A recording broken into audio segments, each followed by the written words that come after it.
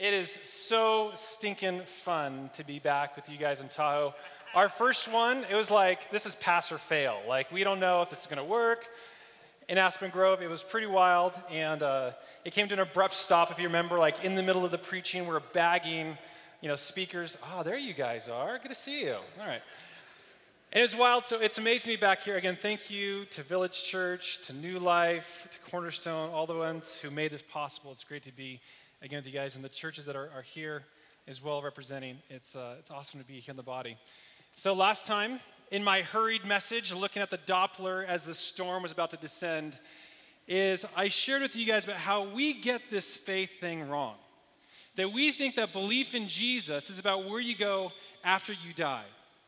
And so that gives us this mentality of where we're waiting for Jesus to send this ship to rescue us, and beam me up, get me out of this horrible world. Beam me up, Peter. We want to get out of this place, and we long for heaven. We have identified all of our faith as what happens to you after you die. And so that is just completely not it. That believing in Jesus is not about going to heaven. It's about getting heaven inside of you. That Jesus didn't just forgive us, because salvation is enough. To not have the weight of our sins is fully enough. But he transformed us. And the Bible calls us a new creation. It says that we were made the righteousness of God.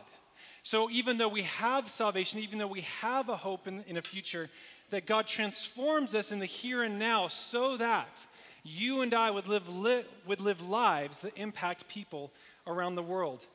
And so believing Jesus is not about going to heaven, it's about transforming how you live on earth.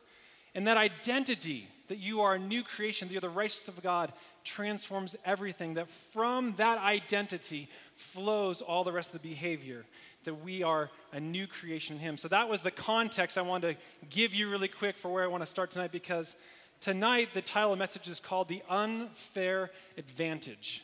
If you have believed in Jesus, if you've received him as your Savior, you have an unfair advantage in this world, because life is hard. Someone say amen. Life is hard. Jesus says the world is going to give you trouble, but he says, but I have overcome the world. So there's something inside of you that is equipping you to do better in life in this world. It means there's something that Jesus has possessed inside of us to thrive and to survive in a world that's better than other people. And we see this actually in Romans 5:17. It says that those who receive the abundance of grace and of the gift of righteousness, that's salvation, will reign in life through the one, Jesus Christ. Again, we see this idea that salvation is not the benefit of life after death. It's the benefit of the here and now. And what does it say you'll do? It says you'll reign in life through Jesus. And because of Jesus, you have this unfair advantage for every situation you're going to encounter, every situation that you'll ever face. But here's the thing, is you're not going to live it if you don't think it's possible. It doesn't matter what the Bible says about you. If you don't believe it, you're not going to live it. You see, I, a few months ago, bought this brilliant device, this iPhone X or 10 or whatever you call it. And this thing does so many things that I have no idea what it does. I can send talking foxes to people if I wanted to. It has satellite dishes connected to space. These are they didn't have this to send a satellite into men to the moon, right? And we have this in our pockets, and we're so unimpressed. But I know only a fraction of what this thing can do. If I just use this only as a paperweight to keep my papers down, it'd be completely missing 99%, 100% of what this thing was engineered for. If I only use it to make phone calls, I'm missing the majority of the technology, the engineering that went into this. And the same is with your faith. If you reduce your faith down to where you go on Sunday and where you go after you die, you've missed the whole show. You've missed the entire purpose of why God not only redeemed you, but more importantly, transformed you. We have to come into awareness that there's this transformation of me here and now when we have a relationship with Jesus. And that's the word I have for tonight, is that there are people here who have received Jesus, but have not experienced the personal transformation that causes them to live differently. That you're not supposed to just survive in life. In Jesus, you're supposed to thrive in life. You're supposed to reign. You're supposed to have a life that demands explanation. Because I don't know about you, but Christians are some of the most miserable people I know. Christians who are supposed to be the hope of the world seem to be the depression of the world so often. We should be the most hope-filled, the most joyous. We should be the most successful. We should be the most excellent people on the face of the planet because we have Jesus. And so that's why I'm calling this message the unfair advantage, that we tap into an awareness of what Jesus has done in you and is doing in you. It makes it unfair in this world. And so that is what I want you to do, is I'm only going to cover 4 unfair advantages. There are a ton, but here's the thing. 4 unfair advantages in Christ, but the challenge is that many of us don't believe any of them.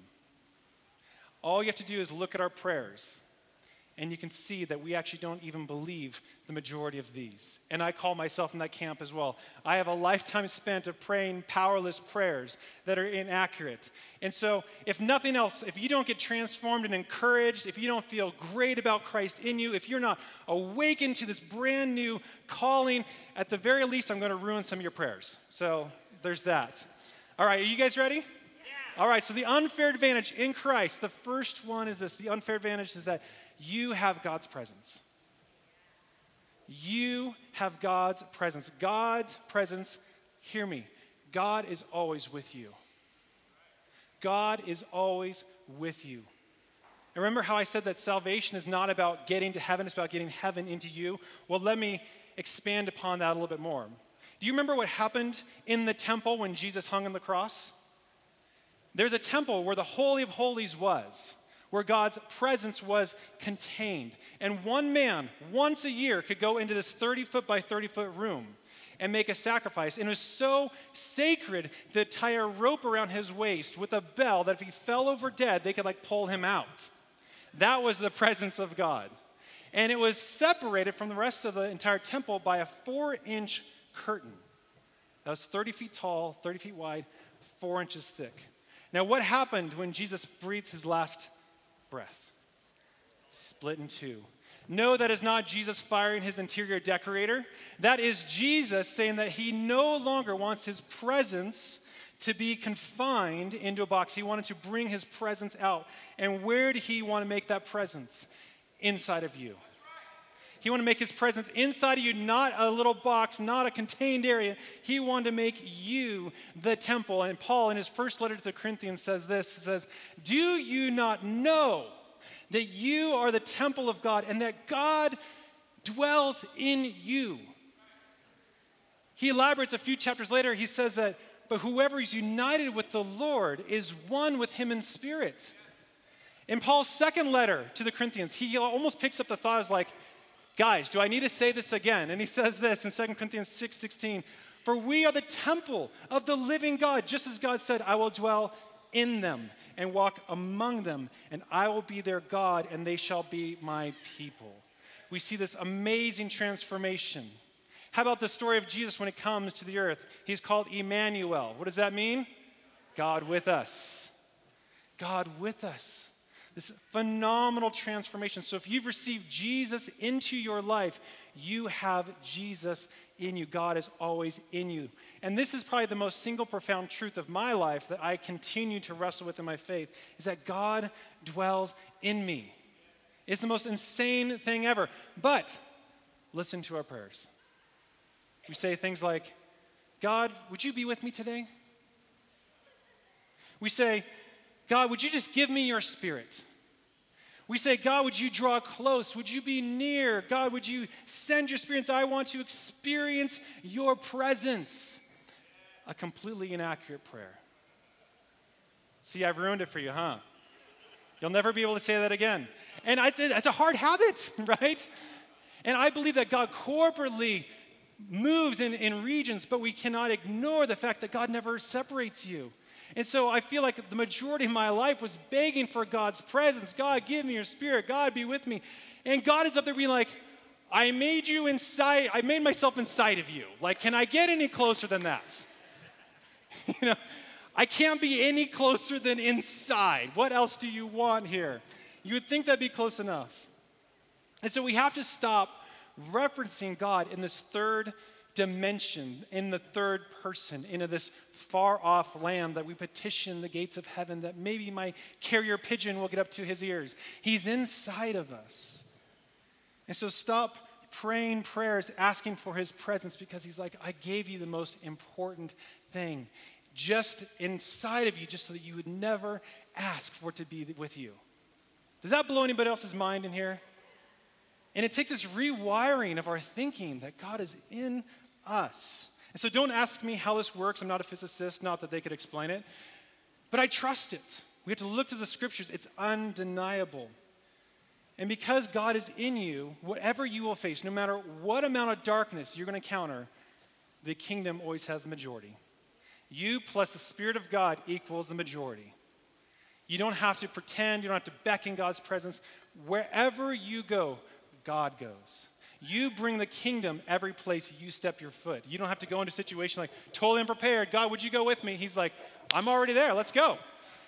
And that should awaken our confidence to what we believe. But we won't believe it and we won't live it until we recognize it's the truth. It's hard. I get that. And so one of the advantages of God making his presence in you is that it should be very easy to communicate, you would think. Again, we're not like sending these prayers off in these distant realms, that he's inside of us. And that's the second unfair advantage, is God's voice. The first one is God's presence. It's always with you. The second unfair advantage for you to thrive in life is God's voice. You have to know that God is speaking to you. God is speaking to you. Two of my favorite biblical promises are John 10:27. It says, my sheep hear my voice. I know them and they follow me. John 8:47 continues. He says that whoever belongs to God hears what God says. Hearing God's voice is a birthright for being a child of God. You don't have to work for it or earn it. It comes with receiving Jesus, that he says, you are my child. And what father needs to have their child beg for the father to speak to them? And so again, we find this place where our minds begin to get tweaked, right? We're like, well, how does this work? And we look at our prayers, right? We say, God, speak to me. We say, God, would you show me an answer? Show me a sign. We say, God, if you want this, confirm it in a taco. You know, like we do these things. We beg God to speak. I guarantee you that there are millions of people this week who are asking God to speak to them for the first time, revealing lotto tickets. I would be pretty sure. And so we clamor, we beg, we hope that God would give us his voice, never realizing that not only does God speak to you, God is always speaking. It's not that he does or he will. It's something greater than that. It's that he always is. His promises are clear. My sheep hear my voice. I don't care if that offends you or you don't like that. I'm just giving you the Bible. And here's what was challenging for me. I was like, well, I don't hear God. Maybe I'm not a sheep. And so you can have this promise be this authenticator for whether or not you're really saved. And so I grew up under this enormous fear of like having people say, oh, God, was like revealing to this and talking to me. I'm like, I got radio silence here. I can't relate to what you are doing. And so as my relationship with my Heavenly Father progressed, I realized that I was judging. I was looking for God to do something that he was doing in somebody else. And when we do that, we completely miss what he wants to do in us. And so I kept on looking over here, forgetting that God had his very own way that he wanted to speak to me. And so this was the problem, is that God does not have a speaking problem. We have a comprehending problem. God doesn't have a speaking problem. We have a comprehending problem. God is speaking. It's just that we are not comprehending what he's saying. And we think that just because we don't comprehend, that God is not speaking to us. And that's just not the case. The Apostle Paul, as he writes to the Corinthians, will oftentimes use imagery like, you're babes in Christ, you're infants in Christ. And he says that in chapter 3 of 1 Corinthians that you are just mere infants in Christ. And what is the single attribute about an infant with a father that is only unique about that one stage? It's that it's the only stage of that child's life where the father speaks and the child does not comprehend. Just got quiet. As you have a newborn, I see two of them in the front row. This is the only phase in the child's life as an infant, as a baby, where the father, the parent, speaks and the child has no comprehension. But does that mean that we don't speak to our children? No. And as a new dad, a number of years ago, I can tell you that I learned this principle very well. I spent many hours between the hours of 1 a.m. and 4 a.m. begging my infants to sleep, and they never listened or obeyed. And so as a father, as a mother, you will spend months, you will spend years speaking to your children all the time and having them never comprehend. It's just part of the territory. My 4-year-old, I'm convinced, doesn't understand half the things I say right now. It's part of the earthly journey we have with our children that is the exact replica in the kingdom, is that God is always speaking, just like you would always speak to your child. But they learn to grow and to awaken into understanding. Because just because our comprehensions does not meet God's speaking does not mean that God goes silent. You know, how many times does a father say, I love you, to a child, and child is like, doesn't even get it. And so this is the same principle that God is there, is that our comprehension is not the determining factor whether or not God is speaking to you or not. We first start that God speaks to me, period. Even if I'm not understanding, God is speaking. And so the method for developing to hear God's voice is simply comprehending what God is already saying. But you first have to align your belief that he does speak. And then you have to figure out how he speaks to you. And so I got caught up in this whole thing where like people hear the audible voice of God. And I can't judge someone else's experience. I just know that my phone was not working that way. And so that is the lie that I wrestled with. Is like, that's not my standard. But a good father will decide to communicate in the unique way to their unique child. I have a 6-year-old girl and a 4-year-old boy. I can't even communicate to them in the same manner. My precious, tender, sweet little girl, like I talk to her in such this unique way that we have a connection. And my 4-year-old son, it's just potty mouth jokes all the time. He's fascinated by bodily fluids. And so we relate on these two wildly different realms. And so some people connect with God's voice in prayer. Others in Scripture, when I read Scripture, something moves in me. I'm like, wow, why does that hit? Is it just indigestion? It's not indigestion. It's God awakening the Scriptures to you. Other people have a connection with God in music. Hopefully some of you guys felt a connection tonight. No, the food was healthy and it was very delicious. There's nothing wrong with you. It is God that is stirring in you. Some other people will hear God through the voice of other people, where someone will give you this unique, timely word, and you're like, whoa, like that is like bizarre you'd say that. You know, these are all the nuanced ways in which God speaks to us. And even right now, even if this message is speaking to you, it could be God knocking on your heart saying, I've been speaking. I hope that you listen. I hope that you comprehend. But here's the important thing you need to know. We have an enemy. Amen? And the enemy wants you to be estranged from the Father. Are you with me?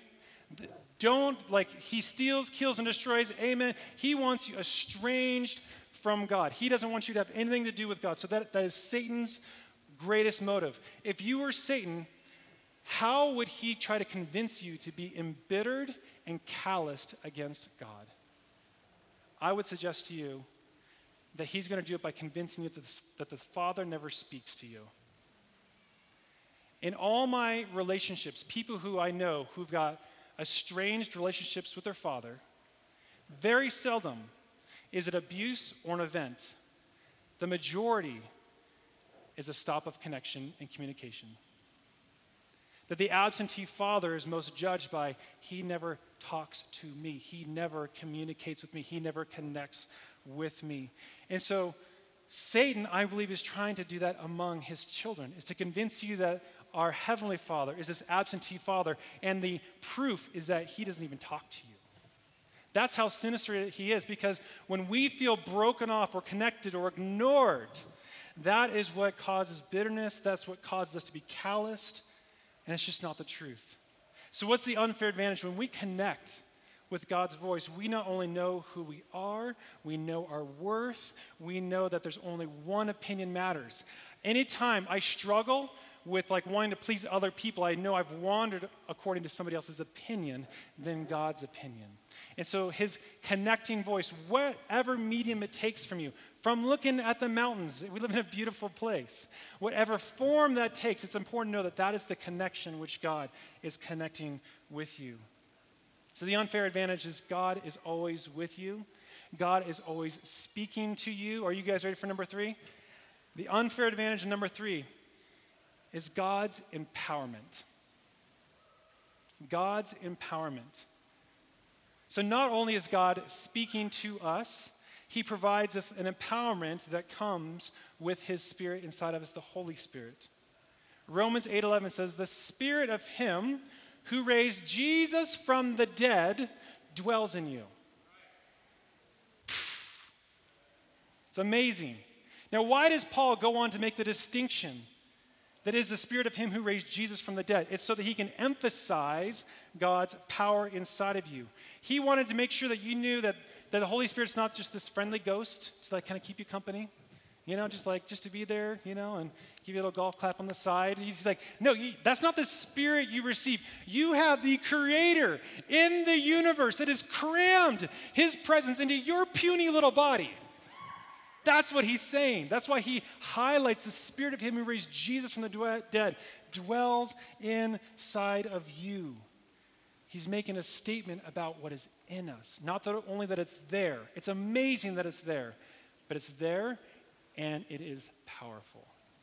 Acts 1:8 says that you will receive power when the Holy Spirit comes upon you, and you'll be my witnesses to the ends of the earth. 2 promises there. That God's Spirit, through God's Spirit, you can live a powerful life. And that powerful life is the living proof that Jesus is alive. So the Holy Spirit comes into us. It's not a puny spirit. It's not this wimpy one. It's a spirit of power that enables us to live life differently. And when we live differently, we are a walking billboard that this thing Jesus really works. That this thing Jesus is really alive. And so, what does this mean? If that's the case, it means that you are fully empowered in Jesus to face every situation. You're fully empowered to face every situation. 2 Peter 1:3, I just listened to a sermon on this recently by Pastor Tony. He says, his divine power has granted us all things pertaining to life and godliness according to the true knowledge of him. His divine power has granted us all things. It didn't say some things. It didn't say maybe a couple things. It says all things pertaining to life and godliness according to the true knowledge. How are we prepared? Through his divine power. But you notice that there's that little asterisk on the end there, right? According to the true knowledge of him. What does that even mean? I believe that means that you actually have to believe in a God who empowers you. That God can give us all things pertaining to life and godliness, that it's his power, but the true knowledge is really that that's the God I believe in. Because we can believe in a God that exists, that created the heavens and the earth. We can believe these different things, but we need to believe in a God that is empowering us to live differently. That's when transformation happens. And you can live a powerless life for as long as you believe you are powerless. If we feel powerless, it's probably because we haven't checked the Bible to read what it says, what's inside of us. You are this nuclear power plant of God's Spirit inside of you. And I just have no electricity in here. It's so odd. And he's like, I've given you everything. And so our prayers, again, betray us. Because we look at our prayers and we read our prayers and they say, God, would you God, would you just cause this? God, would you just change this? God, would you just do this? And notice that God gives us unbelievable power. He gives us his Spirit. He gives us everything. And then we go and we beg. And we pretend that we haven't received his Spirit in us. That we move from receiving to a mindset that we lack. Are you guys with me? And so Jesus did not ask us to look at mountains and then be intimidated by the size of our mountains and then go complain to him about the size of the mountains. No, Jesus says, look to the mountain, speak to the mountain, and command it into the sea. And what he says? And it will be thrown into the sea. But what we do is we go into prayer, and we go like, oh, God, like, man, this is such a big mountain. It's got snow on it. It's got goats up there. It's so intimidating. This mountain in my life is insurmountable, and it's really big. And we move into a method of complaining in our prayers about how big our problems are. And I believe that Jesus doesn't want us to talk to him about the size of our mountains, but he wants us to talk to our mountains about the size of our God. You see, we spend a lot of time in prayer requesting. And I believe that God wants us to spend more time in our prayers declaring. A dear friend of ours, he just discovered his 5-year-old son, just this week, has developed cancer. 5. And there's many of you guys who have had victories, and we know family members who've lost. My own family's had cancer. But 5, oh my gosh, just like the utter despair and the devastation. And so I was like in Sacramento, I was driving home, and I just started praying. I just like commanding everything. It's like commanding every cell, every vein, every bone. I was inventing biological terms that don't exist and telling them to obey to Jesus. I was commanding because I just felt like if we spend all of our times begging and pleading, we might not see the breakthrough that Jesus has promised us when we command. And so I'm troubled by these things in our world, but I just know that complaining and being intimidated is not the biblical model. It says that we're supposed to approach God's throne of grace with boldness. Hebrews 4:16, that we're supposed to approach his throne with boldness and confidence. And that's the confidence we should approach any challenges. We said, I don't care how big this is, how intimidating this is. Wait till you see my Father in heaven. Because, oh boy, you're going to have a talking to. And that is the mindset that we need to shift from having a mindset that says, I lack all things, I'm powerless. And God, would you do something? He's empowering us to be a powerful force in his breakthrough that he wants to do on earth. And he partners with you because he's in you. Folks, we have the power of God who raised Jesus from the dead to live differently and to cause breakthrough. If that's not an unfair advantage, I don't know what to tell you. So the unfair advantage, are you guys okay? Yeah. So far, so good? All right. So the unfair advantage is that God is always with us. God is always speaking to us. And God has empowered you. Ready for the last one? Unfair advantage number 4 is God's equipping. God has equipped you with every spiritual blessing in the heavenly realms. Let me just let that sink in for a moment. God has blessed you with every spiritual blessing. It's Ephesians 1:3. It says, blessed be the God and Father of our Lord Jesus Christ, who has blessed us with every spiritual blessing in the heavenly realms. Every possible spiritual resource that you would desire to reign and to thrive in life has already been given to you. And so the Bible tells us that we have the fruit of the Spirit. Some of you guys know this. Galatians 5:22 and 23 says the fruit of the Spirit is love, joy, remember, peace, patience, kindness, goodness, faithfulness, gentleness, and self-control. If you have the Spirit of God, if you receive Jesus, he dwells in you, you have the fruit of the Spirit. Now here's a common mistake, is that we think it's fruits, plural. We think it's like, I get some peace, I get some patience. It's like at a farmer's market, I kind of pick out. That's not the case. It's fruit, singular. It's one fruit. Talk about a superfruit, right? And so you don't get some of them. You get all of them. We all should be saying amen. But do we really believe it? Look at our prayers again. God, would you give me love? God, would you give me joy? God, would you give me peace? God, would you give me patience? It's almost like we're quoting the Bible of the things he's already given us. And he's given this to him freely. He's like, I already did. It's already in you. And I realized for a long time, spending the majority of my life praying for all these things, that God, my prayers are filled with things that God had already given me. So much of our prayers, we're asking and begging and pleading God, and he's like, I've already given it to you. He says, I didn't save you and then leave you unprepared. Colossians 2:10 says that you have the fullness of God. We're fully equipped. And so we're like, well, I don't feel like it. I don't feel like I have all these things. Well, we need to stop being such feelers and start being believers. You're not called a feeler, you are called a believer for the very reason that you need to live a life that defies your feelings. If your feelings don't match up, that's a good thing because we're believers, not feelers. Believing means that I am trusting, I am moving, I'm responding in a direction that defies how my feelings are. So I don't care if you don't feel like you have peace or patience or kindness, you do. God has given it to you, and he's saying, all we need to do is appropriate and apportion it. It's entirely possible to die of starvation while having a full refrigerator.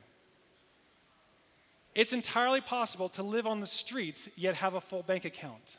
I was in Santa Barbara in college, and we went on this pier, and there's this man who's begging outside the restaurant. And my mom, if you know my mom, she adopts everybody. I mean, even stray dogs. She's like, oh, we just need a home. You know, she's like the most compassionate person ever.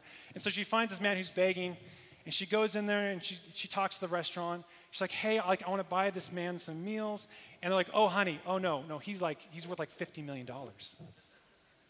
He just is doing, like, we don't know why. Like, he's like one of the richest men in the city. And so you can have an experience that is unnecessary for your equipping. We need to live according to the equipping that God has blessed us with every spiritual blessing, which allows us to have a supernatural response to every situation in life. Now, I would say unnatural response here, but I don't like identifying the kingdom with something that's unnatural. Let me explain.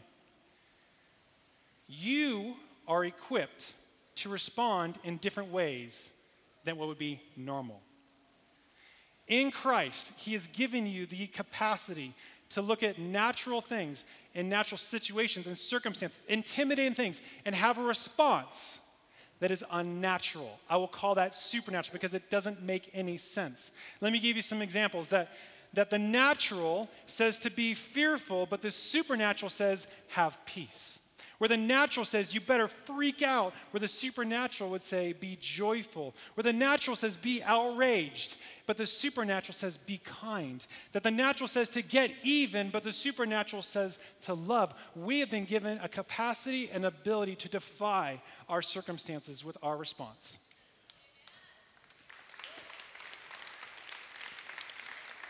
And that it's only a gift of God that he grants us, that he grants us the ability and the capacity to provide a response that doesn't match the circumstance.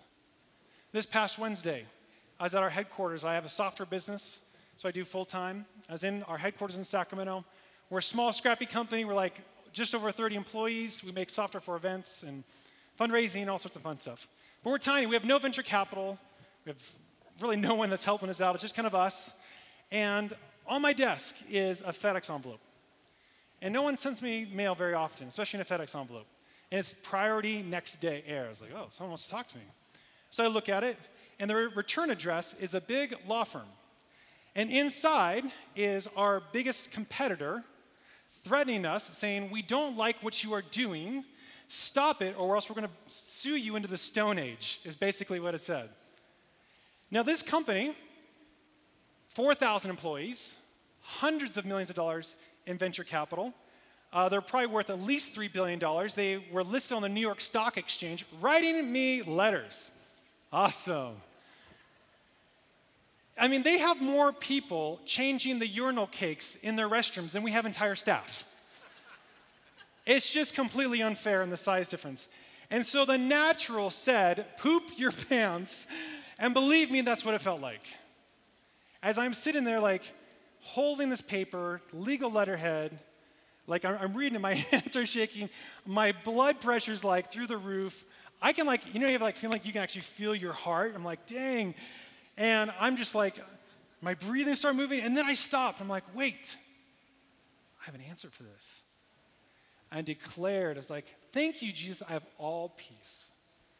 Thank you, Jesus, that of all peace inside me right now, I apportion peace for this situation, and this calm just came over me and my sphincter at the same time. Too much information, I know. It was amazing that I was like right there. I was right there, and like I'm in the most intimidating moment in my life, and then I stopped and realized I'm going to apply what has already been deposited in me. You have a deposit in your life. If you've received Jesus, a deposit that grants you fullness, all peace, all patience, all kindness, all love, all joy, and you just need to write the check to the situation. They might have an army of attorneys, but I have the Spirit of God on my side. And so therefore, I can look at the situation and not be intimidated. I can actually go in my prayers and say, thank you, Lord. I start my prayers with this situation. Thank you, Lord, that I have all peace. Thank you, Lord, that I have all love. Thank you, Lord, I have all joy. And I start taking pictures and like start sharing with our teams like, look who's mad at us. This is amazing. They know our names under poor circumstances, but they know it anyways, So, it's just an amazing response. And so the Apostle Paul, he gives this statement. He says, I pray that you would have the spirit of wisdom and revelation. I believe that is wisdom, that I don't get myself sued by acting stupidly, which is possible. The claims are totally bogus, by the way, in case I didn't make that clear. But then revelation. Wisdom that I could live an excellent and fruitful life. And then revelation. Well, what does revelation mean? I believe it's actually coming into awareness of what I already possess. I'm going to act with wisdom, be thoughtful, but revelation, God, would you awaken my eyes to see what I've already been given? That he's given you everything already for life and godliness. We just need to appropriate it. And so what's the unfair advantage in Jesus? It's that God is always with you.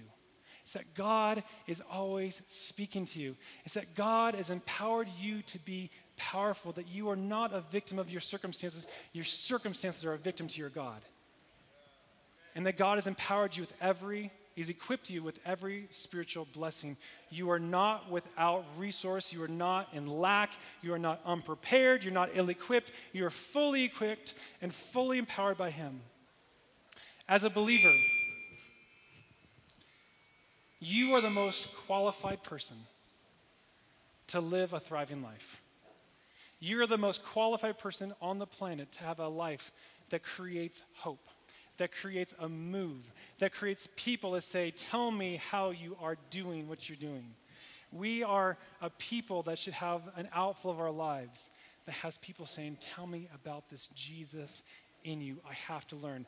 But I realize that's not our experience. And our experience will begin to change when we believe what is inside of us. That God has given us an unfair advantage to face the world that's hurting and waiting for people like you to come in and to be hope. Thank you, guys.